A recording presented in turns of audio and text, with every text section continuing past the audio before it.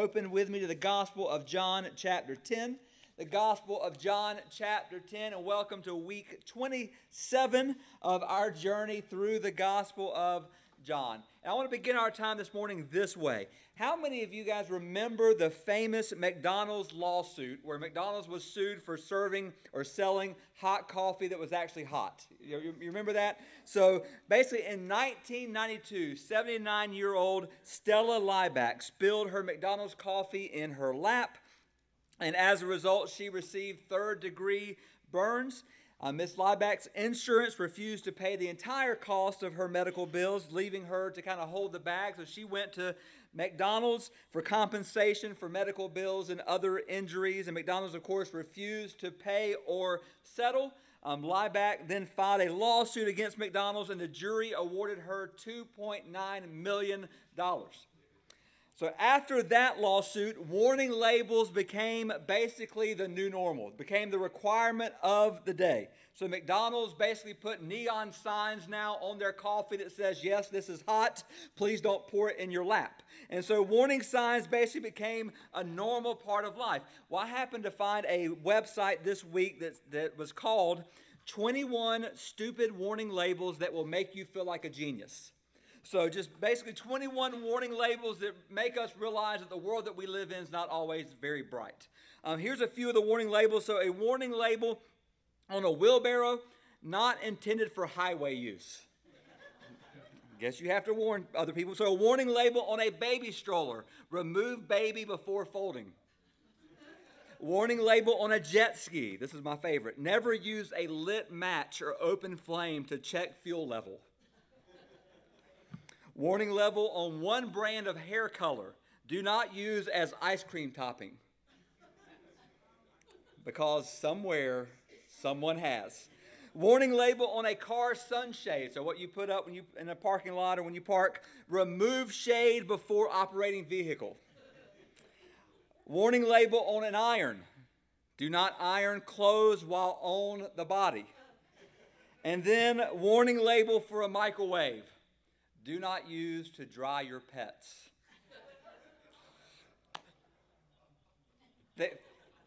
I'll give you a second to think through that. Okay, anyway, so although we live in a world of warning labels, there is one particular warning that many people continually choose to ignore. It's the warning that could be affixed to the Gospel of John and especially to the 10th chapter of the Gospel of John. And that is this warning. Refusing to believe Jesus is hazardous for your eternal health.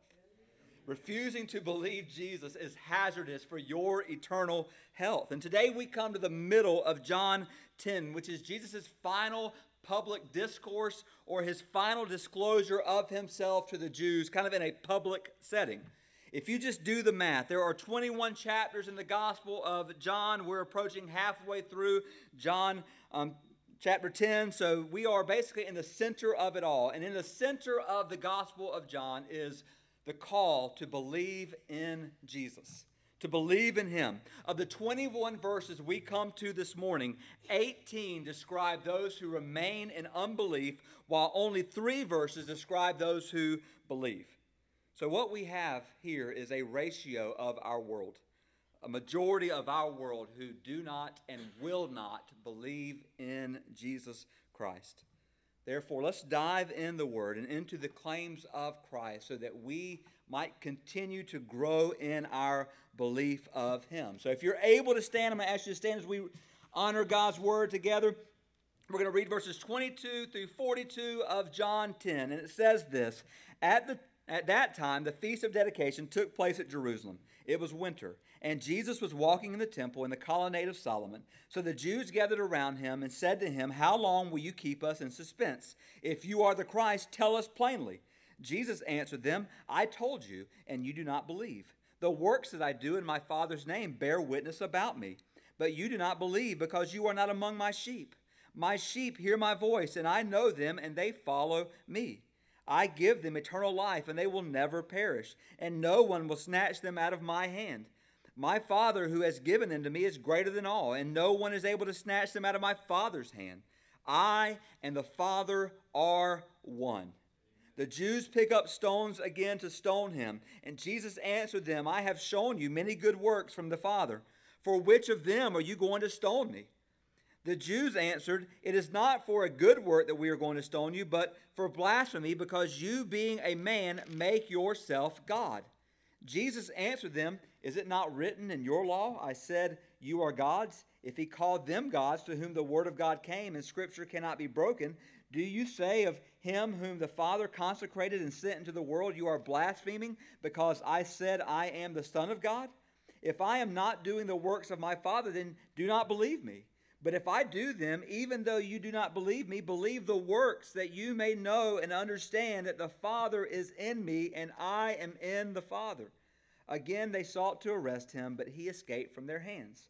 He went away again across the Jordan to the place where John had been baptizing at first, and there he remained, and many came to him, and they said, John did no sign, but everything that John said about this man was true, and many believed in him there. So let's pray. Father, we just come before you now, come to your holy, powerful word. We ask that you would speak to us, God, in a way that would help us to grow in our belief of you. Strengthen our belief, God, we pray today. We know that's the whole purpose of the Gospel of John, that we may believe that Jesus Christ is the Son of God, and that by believing we may have life in your name. Lord, help us to grow in that belief. Or, Lord, we pray for anyone in this room that is or will be here, God, that has never believed, that today would be a day of salvation. Just speak to us, oh God, by your word, through your Spirit. Open our eyes and help us to see wonderful things from your word. In Jesus' name we pray. Amen. And you may be seated. So when we come to verse 22, what we just read, 2 months have passed since verse 21. So it was no longer the Feast of Tabernacles, which took place in the fall. It is now the Feast of Dedication, which happened in the winter. And the reference to the winter, of course, could also be a metaphorical reference to the hard-hearted, cold-hearted hostility that Jesus has faced and will continue to face. So by this time, the attitude of the people towards Jesus was very cold. Their hearts had become very hardened. So it was the Feast of Dedication, and it was winter. So physical climate as well as spiritual climate. So then the Feast of Dedication was also known as the Feast of Lights, which occurs every year close to Christmas, but a different festival. We know it as Hanukkah. So Jesus is in the temple during the Feast of Hanukkah. It's an 8-day feast. And I want to give you a little background here to help us understand the impact of what John is writing. So a little history lesson for the next 2 or 3 minutes. So just hang on with me. So Hanukkah, the Festival of Lights, the Feast of Dedication, was a non-biblical feast. What I mean by that is, unlike Passover, unlike Pentecost, unlike the Feast of Tabernacles, this was not a feast that was instituted or commanded by God in the Old Testament. You won't find Hanukkah or the Feast of Dedication in the Old Testament. It was a festival that basically had its beginning between the Old Testament and the New Testament. So there's a 400-year gap between the Old Testament, the last book there, and the New Testament. And this is what happened. During that period, there was a Syrian ruler by the name of Antiochus who gave himself the name Epiphanes, which means basically, I am the great one. So he was very humble, as you can imagine. If you call yourself the great one, you're not very humble. So he called himself Antiochus Epiphanes. Well, he loved all things Greek. So he imposed Greek culture, Greek language, Greek everything all throughout the Middle East. He thought he would then go to Israel and force them to abandon their Jewish beliefs and become Greek in culture. So in 167 BC, he conquered Jerusalem. After he attacked and conquered Jerusalem, he instituted a reign of terror upon the city of the Jews by a few things. He stole millions of dollars in gold and silver from the temple treasury. He instituted a law that said possessing a copy of the Torah was punishable by death. He also declared that circumcision or circumcising a child was punishable by death. In fact, during his reign, any mother that was caught circumcising her child was crucified with a baby hanging around her neck. Just think about the cruelty there. He turned the temple into a temple of prostitution. He slaughtered a pig in the Holy of Holies, and he set up an altar to Zeus in order to displace the altar of the God of Israel. So just let that sink in for a second. And this savage persecution and religious desecration led to the faithful and pious Jews basically saying, enough's enough. Enough's enough. It's time to fight back. So they were led by a priest named Matthias, who had a son named Judas Maccabeus. Now his name, Judas Maccabeus, his nickname was the Hammer, if that just tells you something. So you have the Great One versus the Hammer. So the Hammer eventually with his army conquered Antiochus and his army and kicked them out of Israel. They immediately began to purify the temple. And so they set up what would be this 8-day festival called the Festival of Lights. But here's how it happened. Here is the legend. The legend is when they came back to purify the temple, they found the menorah. They found the 7-branch candlestick. But there was not enough oil. Now, it would take, according to legend, 8 days for oil to be made for the menorah. So what they did is they had a little bit, and they said, this will only last us a day, and they put it in the lampstand, in the menorah, and they lit it. Well, it lasted 8 days. So therefore, it became an 8-day festival still celebrated today called Hanukkah. So the question becomes, why does John give us all that information? And here's the answer. Because what happened with Judas Maccabeus was the last great deliverance that the Jews knew in their history. So a hero rose up, overthrew Israel's enemies, became their temporary, hear this, political, military Messiah. Became their Messiah in their eyes. It's kind of as if John wants us to know that's the kind of Messiah the people were looking for. That's the kind of Messiah the people wanted. And that's the kind of Messiah, the only kind of Messiah the people would accept. They wanted someone who would come and lead them militarily. Yet they continued to reject Jesus. And even though their rejection became louder and hateful, Jesus continued to declare himself all throughout the Gospel of John as the Son of God. He was God in human flesh. He proclaimed to be the Messiah loudly, repeatedly, and clearly, and he continued to call them in their unbelief to believe. So this morning what we're going to do is we're going to take 4 truths that rise up from these 21 verses, and we're going to just unpack them together so that we can believe better. First is this, and kind of John gives us a picture of what we must believe. Number 1 is this: we must believe the works of Jesus. We must believe the works of Jesus. Look at verse 24. So the Jews gathered around him and said to him, "How long will you keep us in suspense? If you are the Christ, tell us plainly." Now, it sounds like an honest question, but I submit to you that it was not an honest question. They simply want Jesus to say what he's always been saying, but the reason they want him to say it again is because now they want to kill him.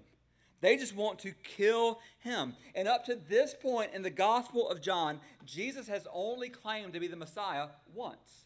In John chapter 4, to the woman at the well, Jesus claimed to be the Messiah. The question becomes, why didn't Jesus claim to be the Messiah more often?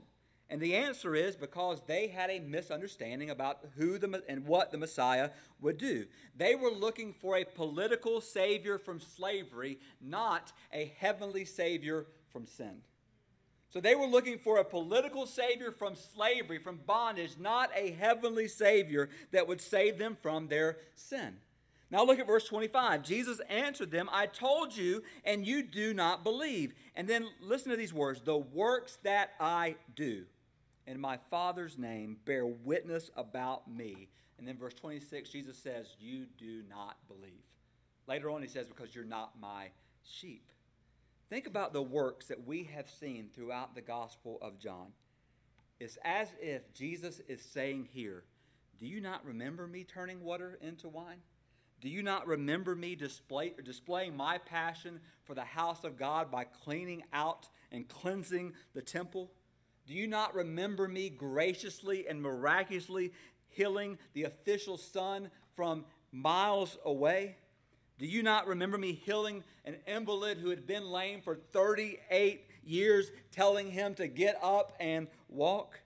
Do you not remember me feeding the crowd of 20,000 with 5 loaves and 2 fish?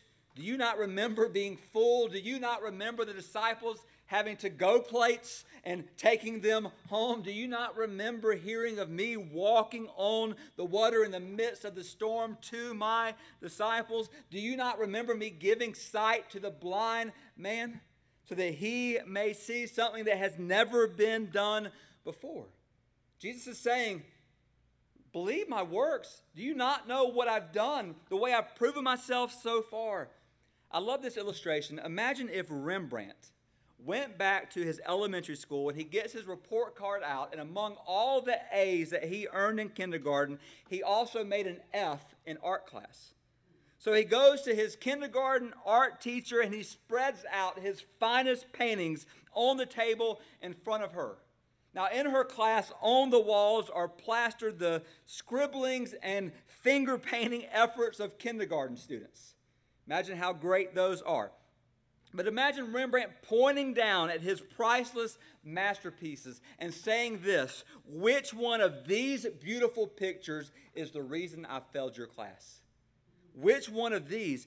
Here, Jesus, the perfect Son of God, is living in the midst of a wicked and godless society, a godless world, and every action, every word, every thought, every conversation of Jesus is spotless and perfect. Not only is Jesus free from sin, he travels around healing the helpless. He restores sight to the blind. He makes the lame walk. He cures the lepers.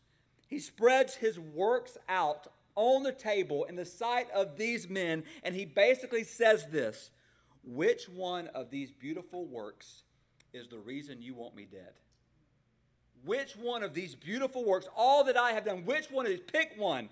Which one is the reason you want to kill me? Which one? A question's raised throughout the gospel is this: how is it possible for so many to see Jesus' miracles and yet reject him? Isaiah, in Isaiah 42 and 61, promised that the Spirit of God would come upon the Messiah. He would proclaim good news to the afflicted. He would give hope to the outcast. He would preach and give liberty to the captive. He would give comfort to those who mourn. He would give sight to the blind. He would give light to those in darkness. Jesus fulfilled all of those promises, every single one, and the people still rejected him.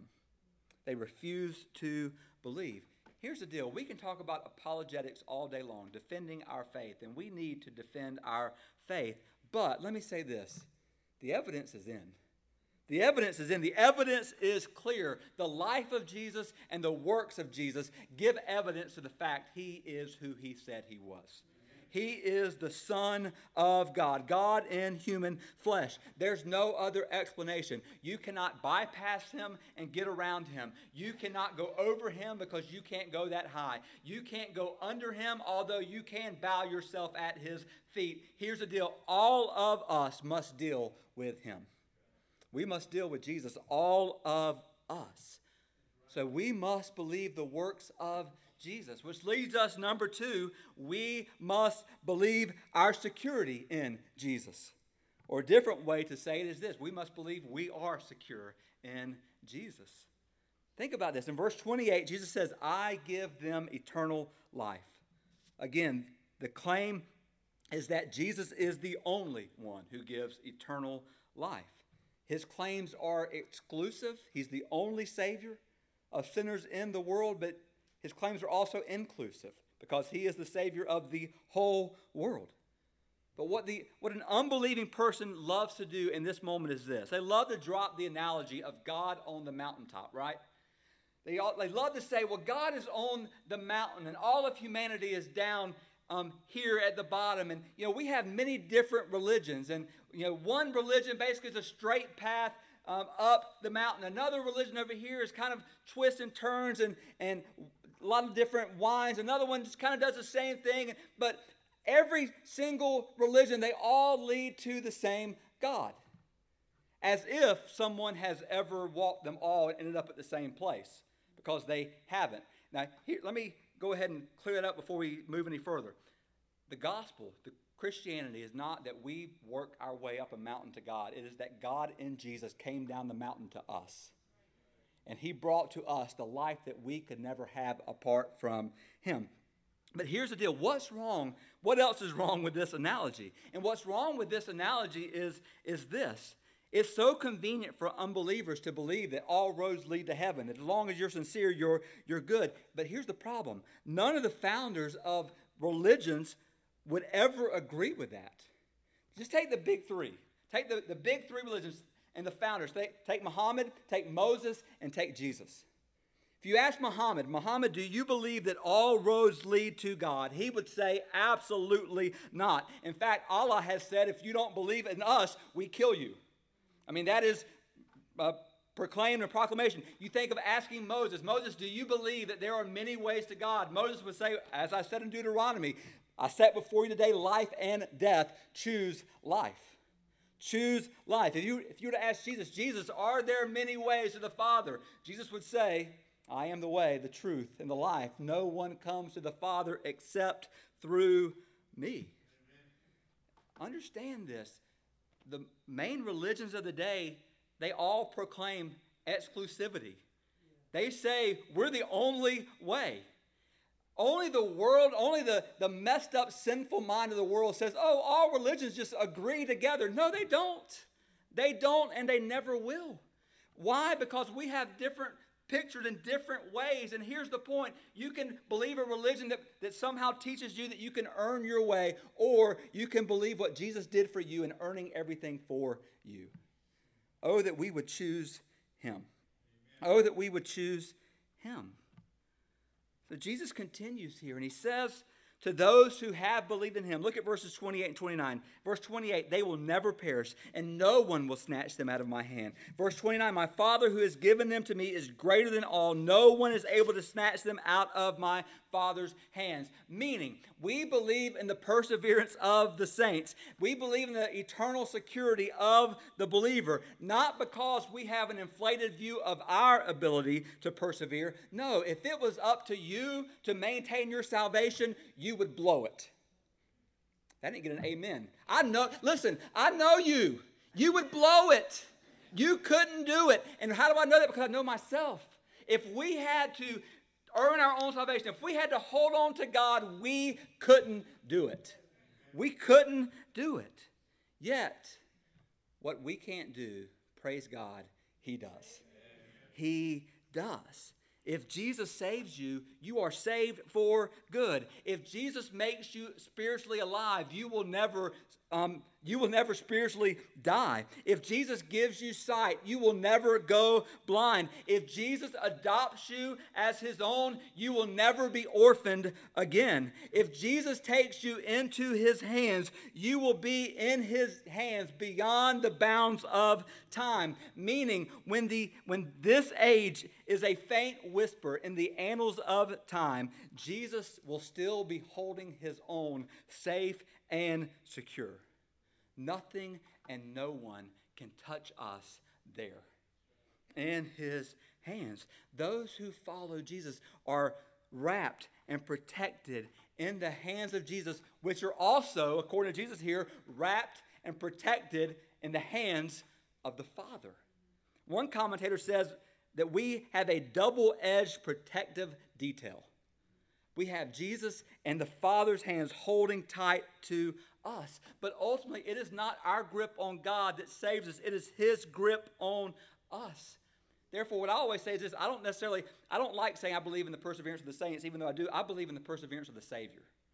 I believe that he will take me and he will hold me to the end. Here's a very simple illustration. A strong father is walking with his young son on a dock that sits over a river with strong currents. If this son was to fall in, there's a strong likelihood that the father might not be able to get to him in time to save him. There are two ways that the father can protect his son. The father can reach out his hand to his son and say, son, you take hold of my hand and you hold on and you don't let go, because if you let go, you're going to fall in. That could be one method. Or the other method could be this strong father to take his son in his strong hands and in his strong arms and hold him and carry him all the way through. Now, which is the surer method? Which is the one you'd rather have? Brothers and sisters, I tell you this, I'd rather have a God who holds me and promises that he will hold me to the very end. Which is the picture, one older pastor of days gone by said this: it is one of the most precious things about the Christian faith that our continuance in eternal life depends not on our feeble hold on Christ, but on his firm grip of us. His firm grip of us. We must believe and know our security in Jesus. Number 3, we must believe in the identity of Jesus. We must believe in the identity of Jesus. I'm going to make this quick because we've covered this so many times already in the Gospel of John. But in verse 30, Jesus says, I and the Father are one. If you've ever heard anybody say Jesus never claimed to be God, first of all, they've never read the Gospel of John and they have no idea what they're talking about. Jesus absolutely, even here, declares to be God. No other major world religion has a founder who claimed to be God. But here, Jesus, once again, is claiming that for himself. This is one of the most important statements regarding the deity and the nature of the Godhead. When Jesus says, I and the Father are one, understand this, he was not claiming unity of purpose. He wasn't claiming unity of mission. Although those things are true, Jesus shared the same purpose as the Father. What he is claiming here is unity of essence and unity of nature. What Jesus is saying is this: I'm God. I am God. And how did those who heard him, how did they interpret or how did they understand what he was saying? I would say this: correctly. They understood it and they interpreted it correctly. Why? Because look at verse 31. The Jews picked up stones again to kill him. Why? Because they knew he was claiming to be God. Verse 32, Jesus answered them, I have shown you many good works. For which of them are you going to stone me? Verse 33, the Jews answered, it's not for your good works that we're going to stone you, but for blasphemy, because you, being a man, make yourself God. So the religious leaders here accused Jesus of blasphemy, but they were the blasphemous ones. And what I mean by that is this: any identification of Jesus that makes Jesus less than God is blasphemy. Let me say it again. Any identification of Jesus that makes Jesus less than God is blasphemy. It is blasphemy. The irony is found that the people believed that Jesus was a man who made himself God, but the opposite was true. Jesus was God who made himself man. Understand what's happening here. You're a man who's trying to make yourself God. No, I'm God who made myself man for you. In our day, the great stumbling block for the unbeliever is the crucifixion and the resurrection of Jesus Christ. But in this day and age where Jesus lived, the great stumbling block was the incarnation.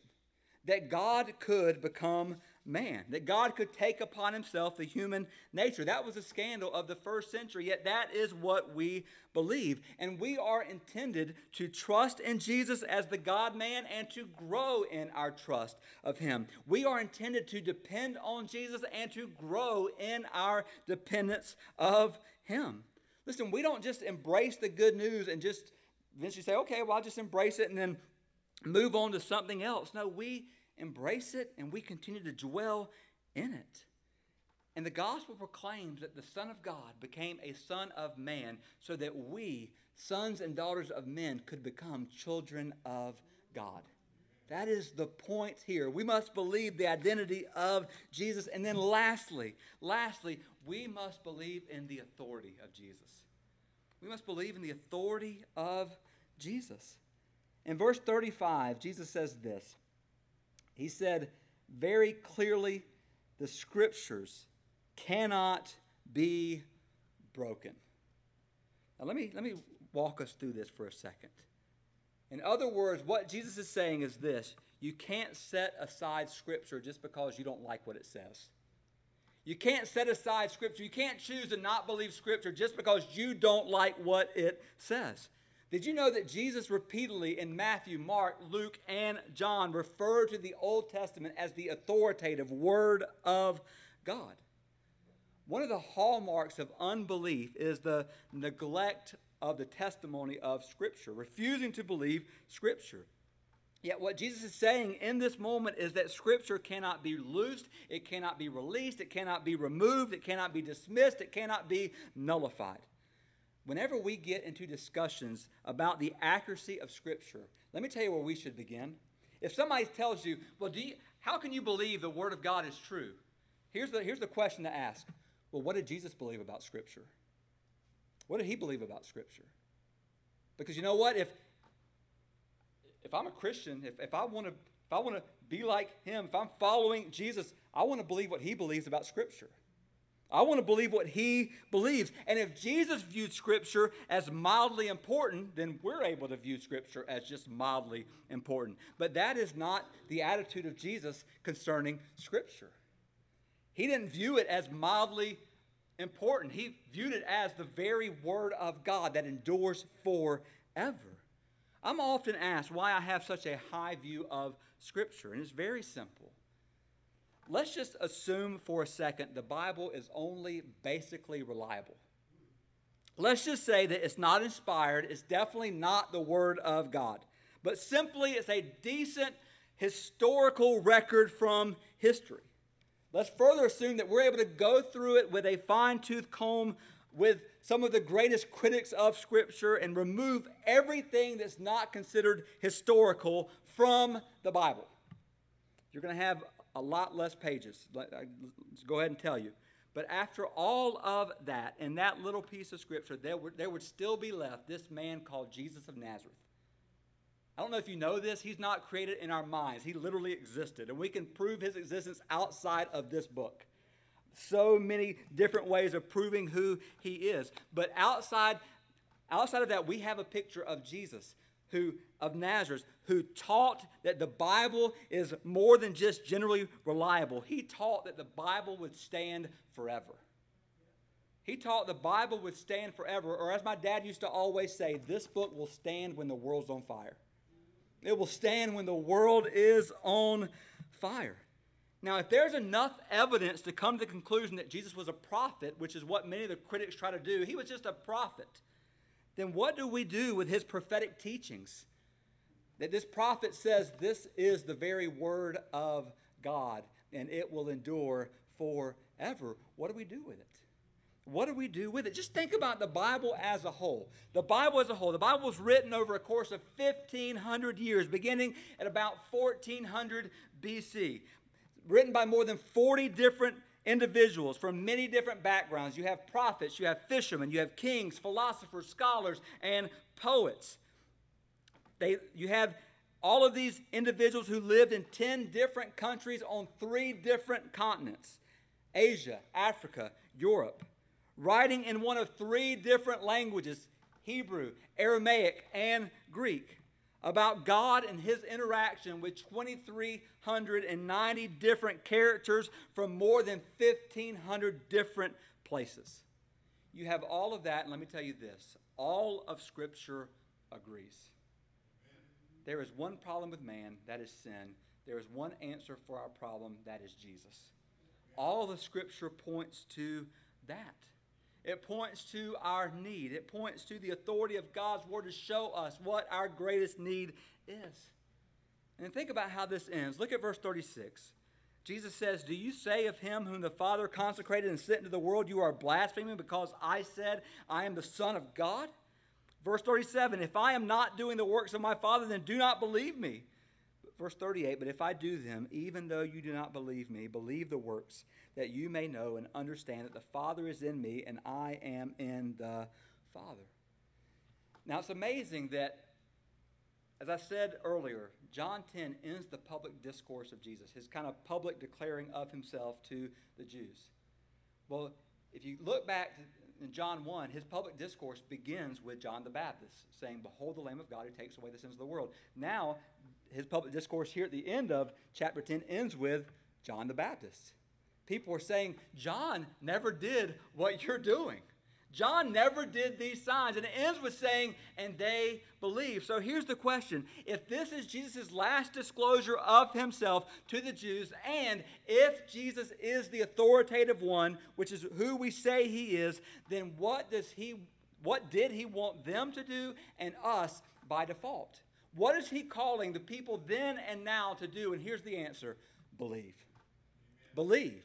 Believe in him. And we know the rest of the story. The rest of the story is this: they wouldn't. They wouldn't believe. They refused to believe. They were not his sheep. But here's the question for us this morning: are you this very moment in a state of belief? Are you this very moment in a state of belief? And I ask it that way because of this. The greatest evidence, according to this book, that you are a child of God is not that you were baptized and joined a church 30 or 40 or 50 years ago. The greatest evidence that you're a child of God is not that you prayed a prayer when you were 5 years old or 10 years old. The greatest evidence, according to this book, that you are a child of God, hear this: you are believing Jesus right now. You are walking in obedience to him right now. That's the greatest evidence. The greatest evidence that you're a child of God is not what happened in your life 40 years ago. It's what's happening in your life right now. That's the greatest evidence that you are a child of God. Therefore, you can put your hope in something that happened then, or you can put your hope in what's happening now. What's happening right now. And the picture of what God is doing in your life right at this moment. Are you right now in a state of belief? Or let me put it a different way. If you look at your life now versus 5 years ago, have you grown in your faith? Have you grown in your belief at all? Or have you lessened in your faith? Have you lessened in your commitment? Have you lessened in your time in the Word of God and time in prayer to him?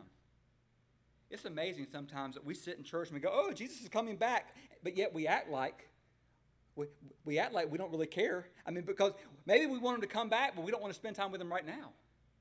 We want to spend time with him forever, but just not right now. Just not in my daily life. Brothers and sisters, if we look at our lives and we see a gradual decline in our belief and our trust in him, it's time for us to wake up. And it's time for us to hear Jesus call us, believe. Continue to believe. Don't let what other people do or what other people say stop you from believing in me. Believe. Are we right now in a state of belief, or we are believing in him? Are we growing in that belief? Oh, that we are. Oh, that we are growing in our belief of him and our obedience to him. With that said, I'm going to ask you to stand, and we're going to call Brother Frank and the musicians forward as we enter this time of invitation and consecration, and let us pray together. Oh, God, we thank you for this, your word. We thank you that John tells us that the reason he wrote this word is that we would believe. And Lord, I pray, God, that everyone in this room has done so. And I pray for anyone that's here today that hasn't believed, Jesus, that you are the Son of God, that hasn't confessed with their mouth the Lord Jesus and believed in their heart, God, that you raised Jesus from the dead. That today would be a day of salvation. Today would be a day of turning from their sin, repenting from their sin, confessing their sin before you, God, that they are a sinner who has sinned against you. And they believe, Jesus, that you came and did for them what they could never do for themselves, die on the cross for their sin and rise from the grave. And that today would be their salvation day. Oh, God, do that today. Holy Spirit, move today, bringing people to you. Holy Spirit, that you are in this moment, God, just taking people who are dead and making them alive. But also, Lord, I pray for those who are alive, and yet, God, we have slacked off in our belief of you. That we have let busyness, or we have let the culture, or we have let so many other things take us away from you. Lord, help us not to see belief as a one-time thing that we just move away from. Belief in you is not that. Belief in you is a continual thing, God, of what you have done and what you are doing in our lives. Help us to grow in our belief, oh God, because your word says what you started in us, you will complete. Lord, may you finish what you started in us as we submit and surrender to you. And we just pray these things again in Jesus' name. Amen.